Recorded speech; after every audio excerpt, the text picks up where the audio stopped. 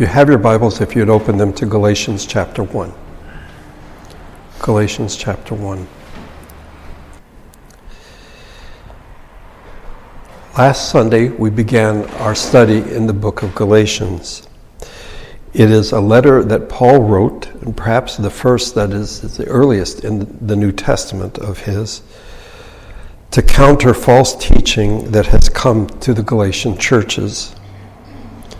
One of the things we saw that marked Paul's ministry is that wherever he went, you could bet money that there'd be people behind him trying to pervert what he had taught. Or they would come behind him and persecute him. There is direct persecution. So we saw last week, then some Jews came from Antioch in Pisidia to Iconium, which is in Galatia, so one of the Galatian churches, and won the crowd over. They stoned Paul and dragged him outside the city thinking he was dead. But after the disciples had gathered around him, he got up, went back into the city. The next day he and Barnabas left for Derbe, which is also in Galatia. So we have direct persecution, but we also have indirect, I guess you could call it persecution, in which we have Jewish believers who are saying to Gentile believers, welcome to the family, but you still lack something. You know, what Paul taught you was good, but it was incomplete. The strategy, and I mentioned this last week, that first of all, they challenged the authority of the messenger, that Paul really isn't a capital A apostle. He's not one of the 12, so you can't take him too seriously. Then secondly, they would challenge the authenticity of his message. If he's not one of the 12, then we're not so sure that what he's teaching is in fact authentic or correct. And finally, they would then challenge the authority of the message. You don't have to listen to what Paul says because in fact it's not authoritative. Last week we began by discussing two main points, and that is the place of story in the epistle, and then the format of Paul's opening in the first 5 verses. Today, as we continue, I want to consider these 2 points in reverse order, the format and then the place of story, but come at it from a different angle. First, the format. As we've seen in the ancient world, and when Paul is writing this, what people would do is, first of all, they would put their name. So, I, Damon, am writing to.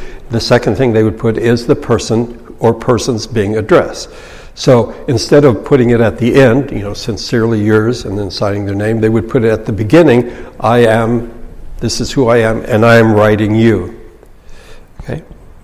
So the person writing, the person or persons to whom the letter is addressed, and then finally a greeting of some kind. Hi, how are you?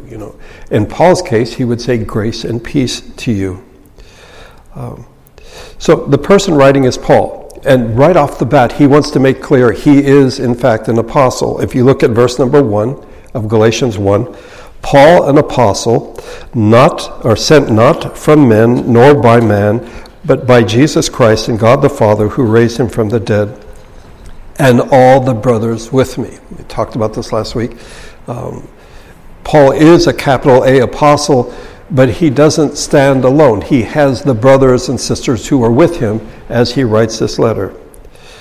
Then he writes in verse 2 to the churches in Galatia, and then finally the greeting in verses 3, 4, and 5. Grace and peace to you from God our Father and the Lord Jesus Christ, who gave himself for our sins to rescue us from this present evil age, according to the will of our God and Father, to whom be glory forever and ever. Amen. These are the 3 parts, but there's usually a 4th part in the ancient letters whenever they would write, and it usually was a form of thanksgiving. Among the pagans, it would be a thanksgiving to the gods. I thank the gods that that this finds you in good health, that you are doing well. And we find this in Paul's letters as well. In 1 Corinthians 1. So it starts out with the format. Paul, called to be an apostle of Christ Jesus by the will of God, and our brother Sosthenes, to the church of God in Corinth, to those sanctified in Christ Jesus and called to be holy, together with all those everywhere who call on the name of our Lord Jesus Christ, their Lord and ours, grace and peace to you from God our Father and the Lord Jesus Christ. I always thank God for you because of his grace given you in Christ Jesus. So this is the normal format. Paul's writing, to whom he's writing, grace and peace, and then I thank God. 2 Corinthians 1, I always thank God for you because of his grace given to you in Christ Jesus. In Philippians chapter 1, I thank my God every time I remember you. So one would expect that that's what we find here in Galatians. And in fact, we do not. What we do find is a form of letter that was, I wouldn't say common, but if you used a particular word, people are like, oh, it's one of those kind of letters. It is a letter of rebuke. Instead of giving thanks, Paul begins with a rebuke. Look, if you would, at verses 6 through 9. I am astonished that you are so quickly deserting the one who called you by the grace of Christ and are turning to a different gospel, which is really no gospel at all. Evidently, some people are throwing you into confusion and are trying to pervert the gospel of Christ. But even if we or an angel from heaven should preach a gospel other than the one we preach to you, let him be eternally condemned. As we've already said, now I say again, if anybody is preaching to you a gospel other than what you accepted, let him be eternally condemned. In the King James and the ESV, let him be accursed. Paul is following a format that was known in the ancient world. It is a form of letter that expressed disappointment. So the person writing to the person they're writing a greeting, and then like, I am really disappointed. I am astonished. I am amazed at what has happened. That somehow the person writing has heard news about this person and they're not happy about it.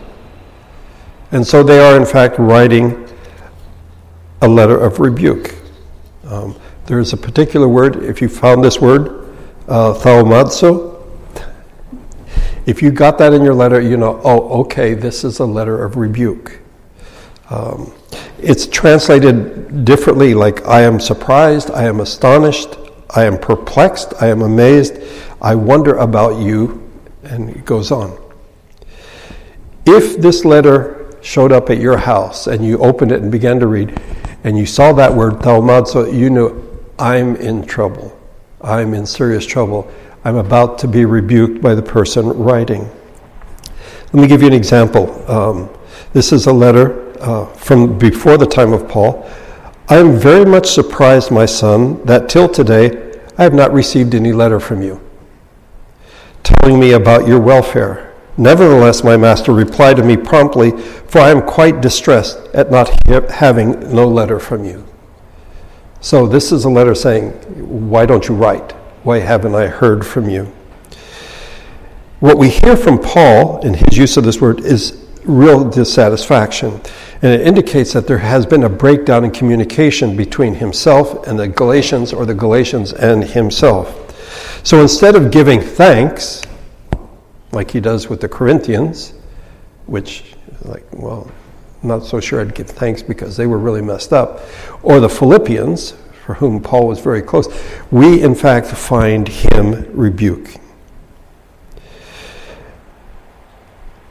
And Paul, well, in the letters, they usually give reasons for the rebuke, and Paul will give several in the course of this letter. But he begins with the fact that they have been disloyal to God. They have been disloyal to the gospel. You are so quickly deserting the one who called you by the grace of Christ. In letters of rebuke in the ancient world, there was, okay, this is how you can make it right. There's sort of a prescription. This is how you correct the situation.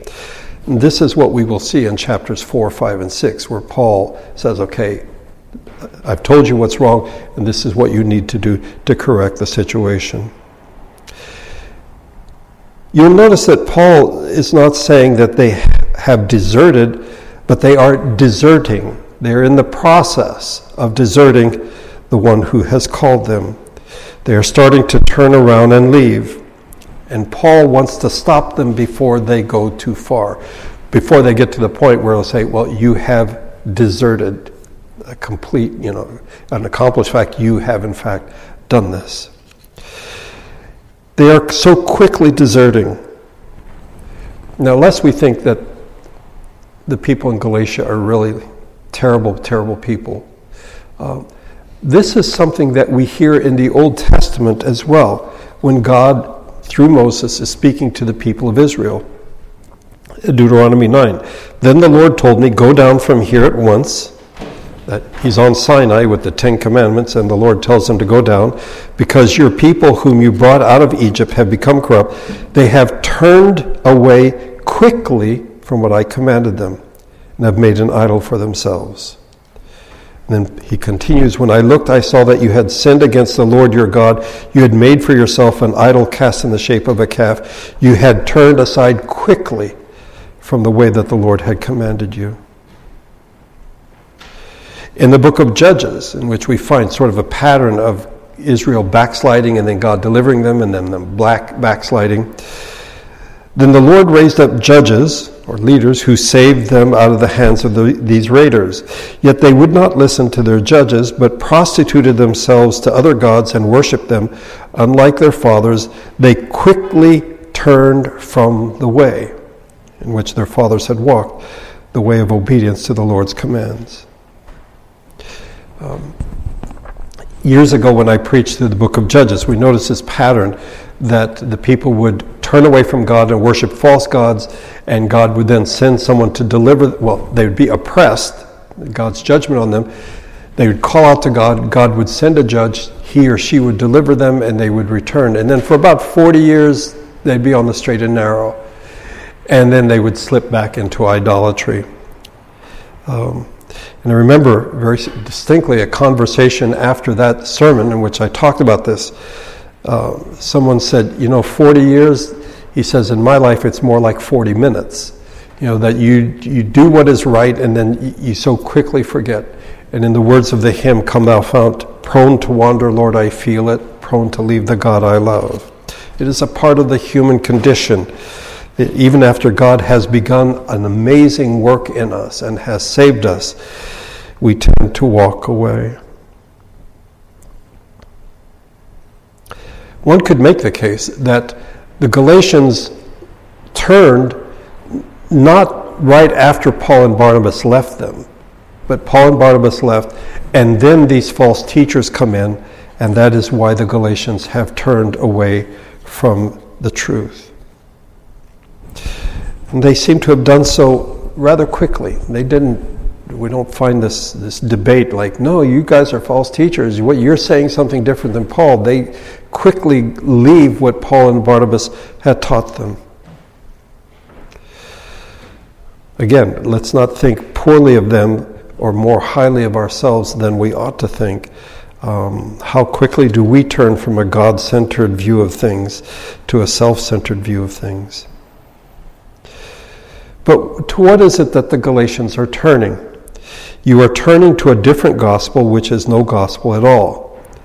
The NIV is not helpful here because Paul uses the word different 2 different times. And we have this in the King James, where in fact they have turned from the gospel to a different gospel, which is not a different gospel at all. There are 2 different words that he uses here. One speaks of a qualitative difference. In other words, it's quite different. The other is it's different but of the same kind. What Paul is saying to the Galatians is, you have turned away from this gospel to something that isn't a gospel at all. It's not even in the same category. It's not like, okay, gospel, and then they bring something in and it's like, it's sort of off. No, it's not even gospel. It's not even in the same category.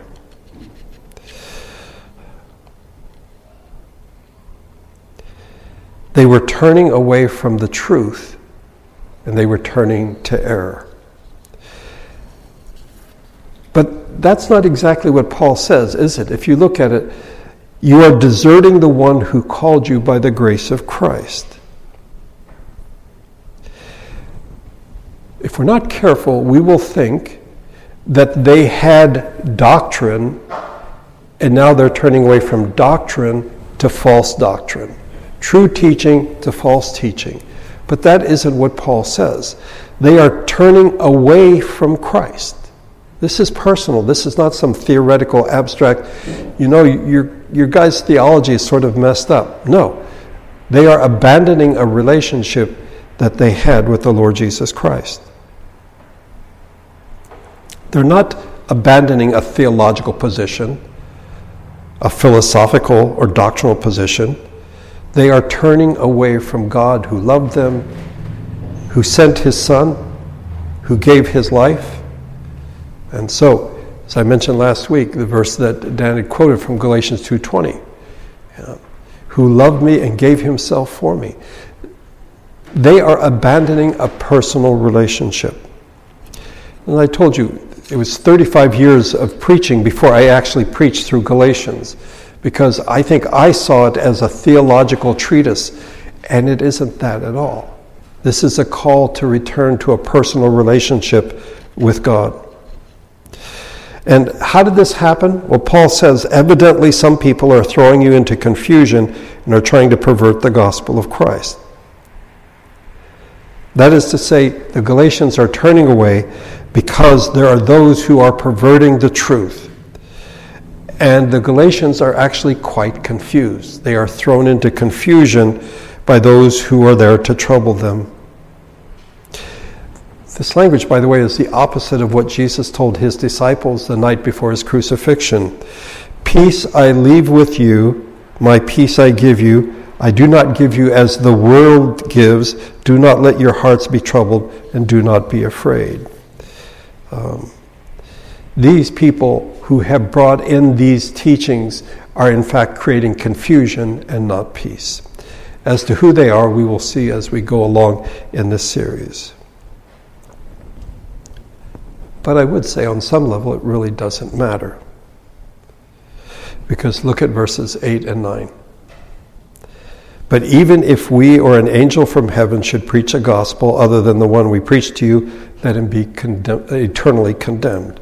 As we have already said, so now I say again, if anybody is preaching to you a gospel other than what you accepted, let him be eternally condemned. In other words, if you turn from the truth, if you turn from Christ, the consequences are eternal, and they are condemnation. Verse number 9 is not mere repetition, okay? But you'll notice what he does is he says, as we have said. Go back to verse number 1. Who is writing this? Paul and all the brothers with him. So this isn't Paul like throwing a fit, throwing a tantrum, saying, I taught you one thing and now you're believing something else. It's like, we, the brothers, this is the gospel, and you're turning away from the Lord Jesus Christ.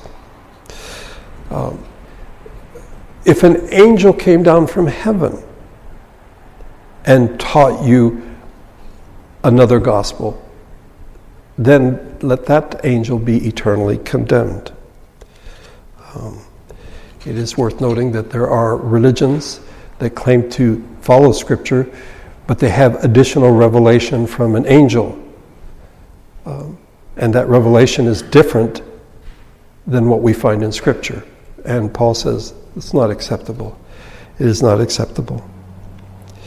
Angels are important, okay? In chapter 3, verse 19, we read, the law was put into effect through angels by a mediator. So when Moses is on Mount Sinai and is given the law, the angels are there. I mean, angels have a function, okay? But their function is not to teach a gospel different than what Paul and the apostles had taught.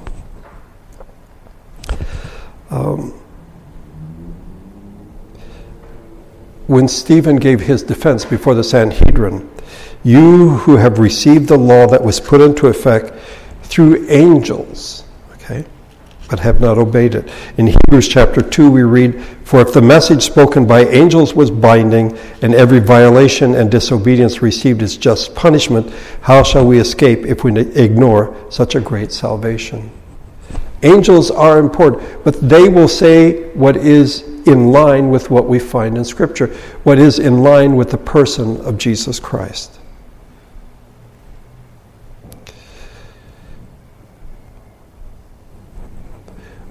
What is this all about with the angels? In Deuteronomy 33, as Moses blesses Israel before his death. This is the blessing that Moses, the man of God, pronounced on the Israelites before his death. He said, "The Lord came from Sinai and dawned over them from Seir. He shone forth from Mount Paran. He came with myriads of holy ones from the south, from his mountain slopes." In other words, Moses says, when God came to Sinai, he did not come alone. He came with tens of thousands of angels with him.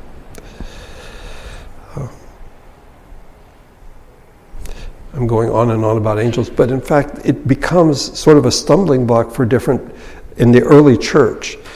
In Colossians chapter 2, "Do not let anyone who delights in false humility and the worship of angels." So there were some people who were saying that they needed to worship angels. No, that's not acceptable either. We think that, in fact, people spent so much time talking about angels, in fact, that angels had become the focus of their teaching. And Paul says, listen, angels are great. The law was put into effect by angels. But if an angel comes down from heaven and teaches something other than the gospel, then that angel should be eternally condemned. It's kind of harsh language, if you wish. We'll look at this next week, but look at verse number 10. This is a transition before he begins his story. Am I now trying to win the approval of men or of God? Or am I trying to please men? If I were still trying to please men, I would not be a servant of Christ.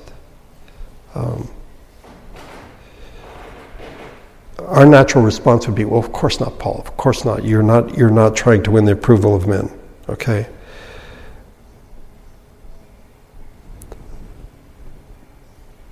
But in fact, the false teachers are accusing Paul of not teaching complete truth. And they are there to supplement and to fill out what he has left lacking. Paul says, I'm a servant of Jesus Christ. You are deserting Jesus Christ. I'm writing to you, I'm astonished, I'm rebuking you because you have so quickly abandoned your relationship with Jesus Christ. Lord willing, beginning next week, we will look at Paul's story as he tells it.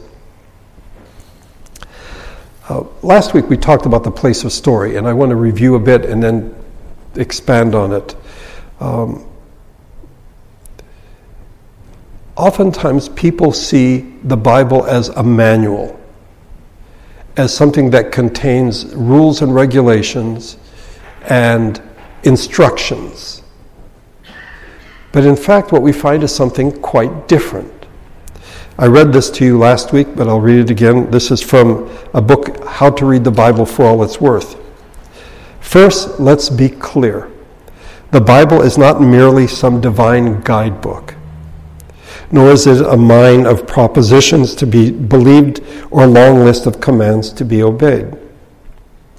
It is no accident that the Bible comes to us primarily by way of narrative. But not just any narrative. Here we have the grandest narrative of all, God's own story. That is, it does not purport to be just one more story of humankind's search for God. No, this is God's story. The account of his search for us, a story essentially told in 4 chapters. Creation, fall, redemption, consummation. In this story, God is the divine protagonist. Satan, the antagonist. God's people, the agonist, although too often the antagonist, with redemption and reconciliation as the plot resolution. These two men who wrote this book begin with creation. Since it is God's story, it does not begin, as do all other such stories, with a hidden God whom people are seeking and to whom Jesus ultimately leads them. On the contrary, the biblical narrative begins with God as the creator of all that is. It tells us, in the beginning, God. That God is before all things, that he is the cause of all things, that he is therefore above all things, and he is the goal of all things. He stands at the origin of all things as the sole cause of the whole universe in all its vastness and intricacies. I would suggest to you, as I did last Sunday, that the way that God conveys truth to us is through stories. Some might say, well, yeah, I get that. The Old Testament, those are stories for kids in Sunday school, in storybooks. And in the New Testament, the Gospels and maybe the book of Acts. But when we come to the epistles, that's not story, that's pure proposition. And some people have even said the Old Testament is Jewish, it's Hebrew, and the Hebrews love to tell stories. John the Baptist and then Jesus come along with the 12 disciples. They are Jewish, so they tell stories. 1/3 of Jesus' teachings in the gospel are parables. He tells stories. But when we get past the book of Acts, we now have Gentile believers. We have Paul who is preaching to the Gentiles. And they take a more Greek, a more philosophical approach, a more propositional approach to sharing the gospel. And I would argue that this is in fact wrong. And the book of Galatians is, in many ways, the perfect book for us to see that story is how God conveys his truth to us.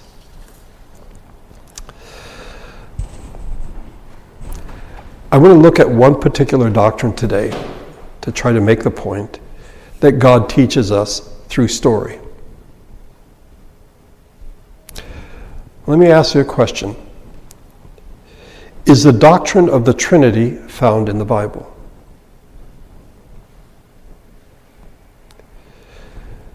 One writer puts it this way: it is indeed in the Bible if one abandons modernity's notion that a statement or proposition in so many words as formulated is the only way that a doctrine can appear there.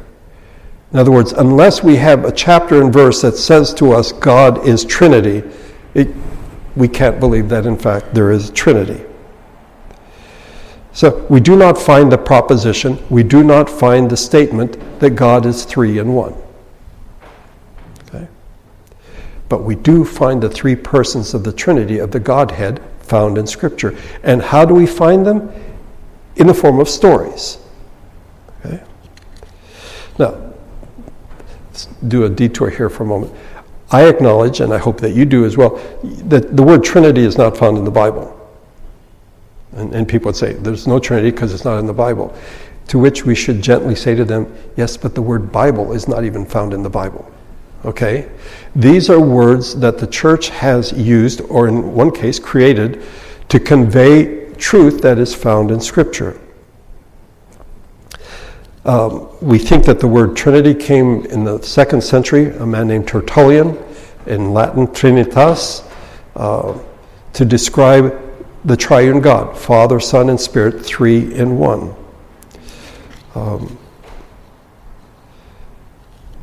The Trinity is a revealed doctrine in Scripture.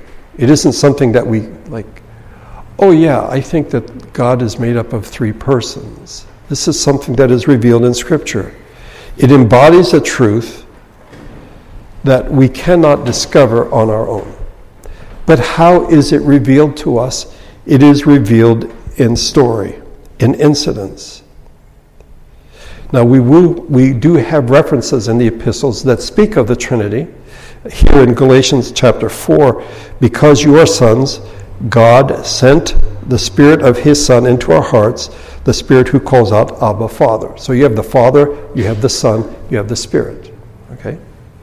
And the benediction that we use every Sunday from 2 Corinthians chapter 13. May the grace of the Lord Jesus Christ, it's the Son, And the love of God, that is the Father, and the fellowship of the Holy Spirit, that is the Spirit, be with you all. But let's begin at the beginning. In the Old Testament, do we find the Trinity there? Well, we do at the very, very beginning when God said, let us make man in our image. As God created humanity, there's a hint. God doesn't say, oh, by the way, we're three persons in one. But the language that is used indicates that there is something going on more than what we can comprehend on our own. But then we have a series of stories throughout the Old Testament. The first one that comes to mind is in Genesis chapter 18. Three men come to Abraham. You remember the story? And then one of them later said he sends the two down to Sodom and Gomorrah, and he tells Abraham what's going to happen. But listen to how it is recorded. The Lord appeared to Abraham near the great trees of Mamre while he was sitting at the entrance to his tent in the heat of the day. Abraham looked up and saw three men standing nearby. When he saw them, he hurried from the entrance of his tent to meet them and bowed low to the ground. And then later in the story, in chapter 18, we read 5 times, the Lord said. He's speaking to Abraham. The Lord said. So this is the Lord who appears as a man, because there are 3 men, 2 are angels, we're told in chapter 19. Okay? So the Lord appears as a human being, as a man. The chapter ends with these words, when the Lord had finished speaking with Abraham, he left, and Abraham returned home. In Genesis 32, we have the story of a man wrestling with Jacob. We went through that fairly recently. Afterwards, Jacob says of this encounter, it is because I saw God face to face, and yet my life was spared. We have the well-known, but I think often misread story of Moses and the burning bush. There, the angel of the Lord appeared to him in flames of fire from within a bush. Moses saw that though the bush was on fire, it did not burn up. So Moses thought, I will go over and see the strange thing, why the bush does not burn up. When the Lord saw that he had gone over, God called to him from within the bush, Moses, Moses, and Moses said, here I am. Do not come any closer, God said. Take off your sandals, for the place where you are standing is holy ground. Then he said, I am the God of your father, the God of Abraham, the God of Isaac, and the God of Jacob. At this, Moses hid his face because he was afraid to look at God. We have numerous incidents like this where God appears as an angel, appears in human form. Okay. Now keep that in mind, because later on in the book of Exodus, in chapter 33, Moses says to God, show me your glory. I want to see you. And the Lord said, I will cause all my goodness to pass in front of you, and I will proclaim my name, the Lord, in your presence. I will have mercy on whom I will have mercy, and I will have compassion on whom I will have compassion. But, he said, you cannot see my face, for no one may see me and live. Wait a minute. Abraham saw God.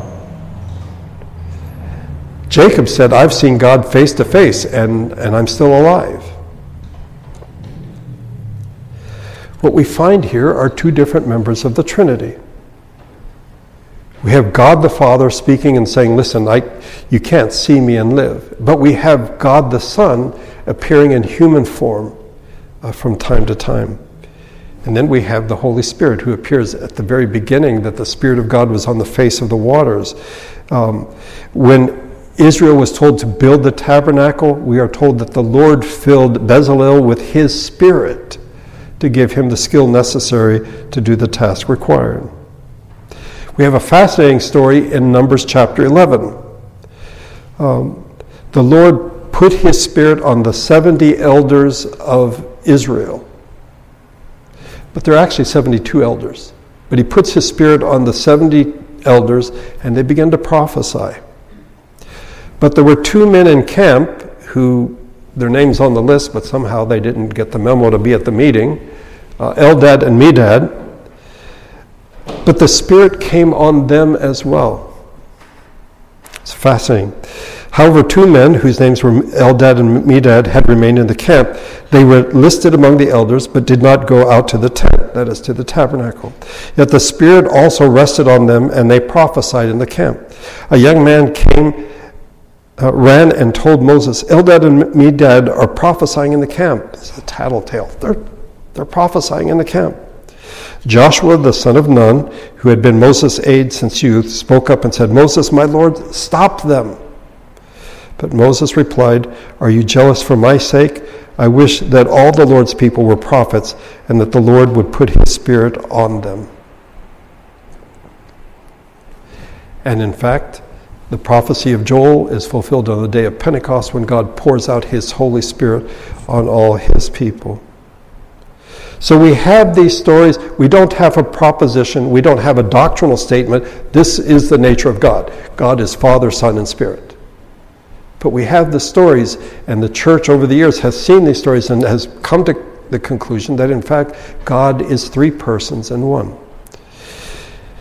We have stories in the New Testament that point in this direction as well. Do you remember the story of the baptism of Jesus? As soon as Jesus, he's God the Son, was baptized, he went up out of the water. At that moment, heaven was opened, and he saw the Spirit of God descending like a dove and lighting on him. A voice from heaven said, this is my Son, whom I love. With him I am well pleased. So we have Jesus, who is God the Son, being baptized, the Spirit coming on him in the form of a dove, and the Father saying, this is my Son, whom I love. With him I am well pleased. Throughout the ministry of Jesus, we have him speaking of coming to do the will of the Father. And we also have him speaking of the Spirit. If you love me, you will do what I command, and I will ask the Father, and he will give you another counselor to be with you forever, the Spirit of truth. The counselor, the Holy Spirit, whom the Father will send in my name, will teach you all things and will remind you of everything I've said to you. So, why do all this? Because I want to impress on you that if we are looking at the Bible as a theological textbook, we will miss what God is doing. He is telling us the truth, and he is doing so in the form of stories. And from these stories, we may derive these truths. And that's what Paul is going to do in this letter, by the way. He is going to tell a series of stories to persuade the Galatians that they have gotten off track and they need to get back on the right track. There are other things, by the way. We believe that God is transcendent, that God is eminent, that God is above us. He transcends reality, but he is also in the midst of reality. Okay? We don't find either word in the Bible. I looked. Okay, they're not there. But the reality that God is both transcendent and eminent are shown through various stories and incidents, like the one with Moses, where God says, you cannot see my face and live. God is transcendent. He is holy. What about God's character, God's attributes? Here we are told specific things, like God is merciful, God is mighty, God is love. So we do have these statements. But in reality, what we find are story after story that illustrates the fact that God is merciful, that God is all-powerful, and that God is love. The Lord is gracious and compassionate, slow to anger, and rich in love. The mighty one, God, the Lord, speaks and summons the earth from the rising of the sun to the place where it sets.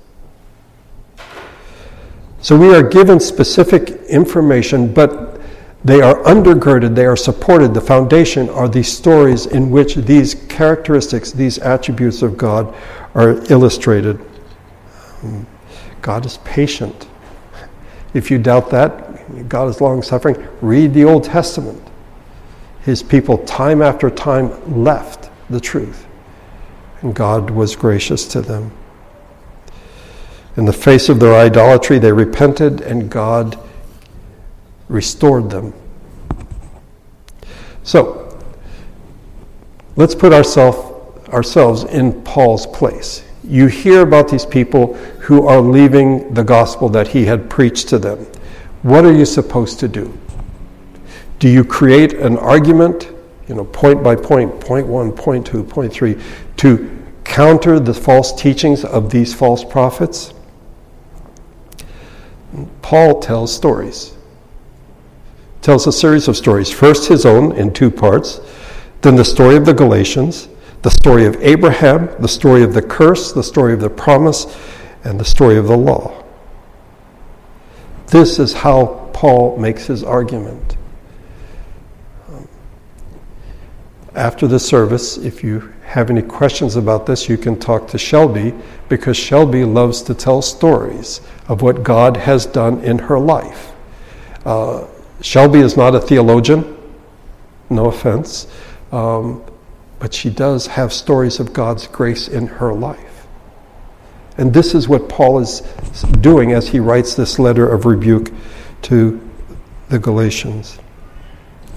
Okay, so I've spent a lot of time on this, but the story of the Trinity, far too often we use the word God, and I don't think we mean Trinity.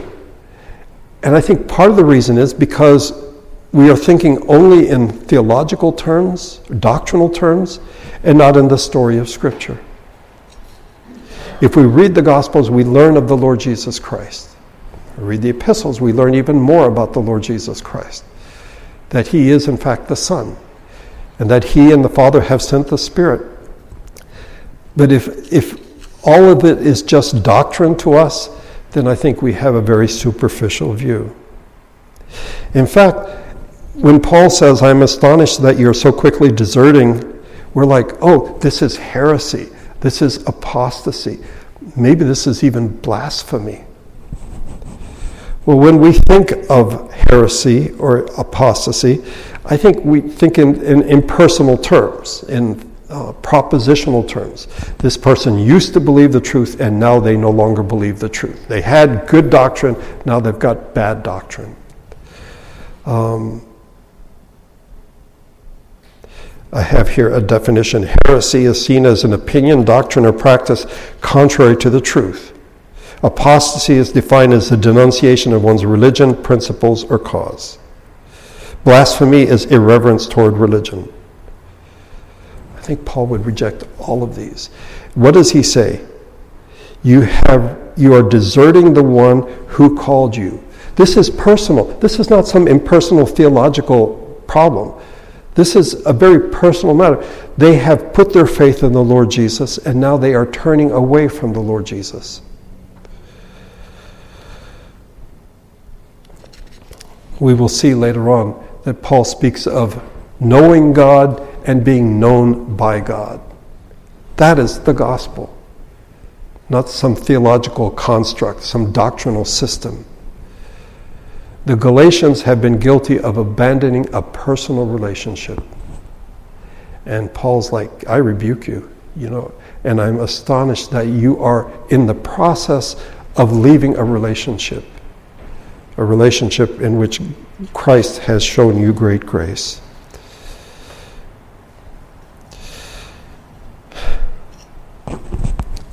If we do not read Scripture, when we think of God, we will have a very narrow view, and we will miss the fullness of the truth of who he is, what he has done, what he is doing, and what he will do. The Galatians had been told the wonderful gospel of Jesus Christ. It's about a relationship. They are now being adopted into the family of God. And now they're like, yeah, we don't want to do that anymore. We want to go in a different direction. And Paul says, let me correct you. And he does so by telling stories. Let's pray together. Our Father, we freely confess that we are people of the modern age. We are children of the Enlightenment. We want things to be put in propositional form, in the form of principles. And indeed, we can derive propositions and principles from your truth. But we need to take care that we fail to recognize how you communicated these truths to us. The Old Testament isn't just material for Sunday school classes. It is, in fact, the revelation of who you are. And the Gospels that tell us the life of Jesus are not simply to tell us stories. They tell us who he is and in turn who you are. And the book of Acts tells us of the work of the Spirit. These are not theoretical or abstract things. I suspect, being the people of this age, we may think in those terms. And the truth becomes impersonal, becomes a matter of facts or systems. May we, as we go through the book of Galatians, come to see how, in fact, you have communicated to us the truth of who you are, who we are, and who you've called us to be, and the work that you are doing in our lives. You are love, you are merciful, you are mighty, you are patient and long-suffering. And we have so much evidence of this from the revelation of yourself in Scripture. May we take that to heart.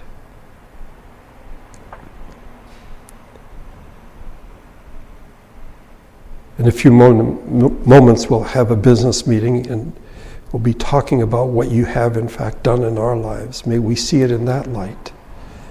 And as we look to you for wisdom and guidance and what you would have us do in the coming year, may we again see it in that light. Thank you for loving us, and thank you for sending your Son. We pray this through him and in his name. Amen.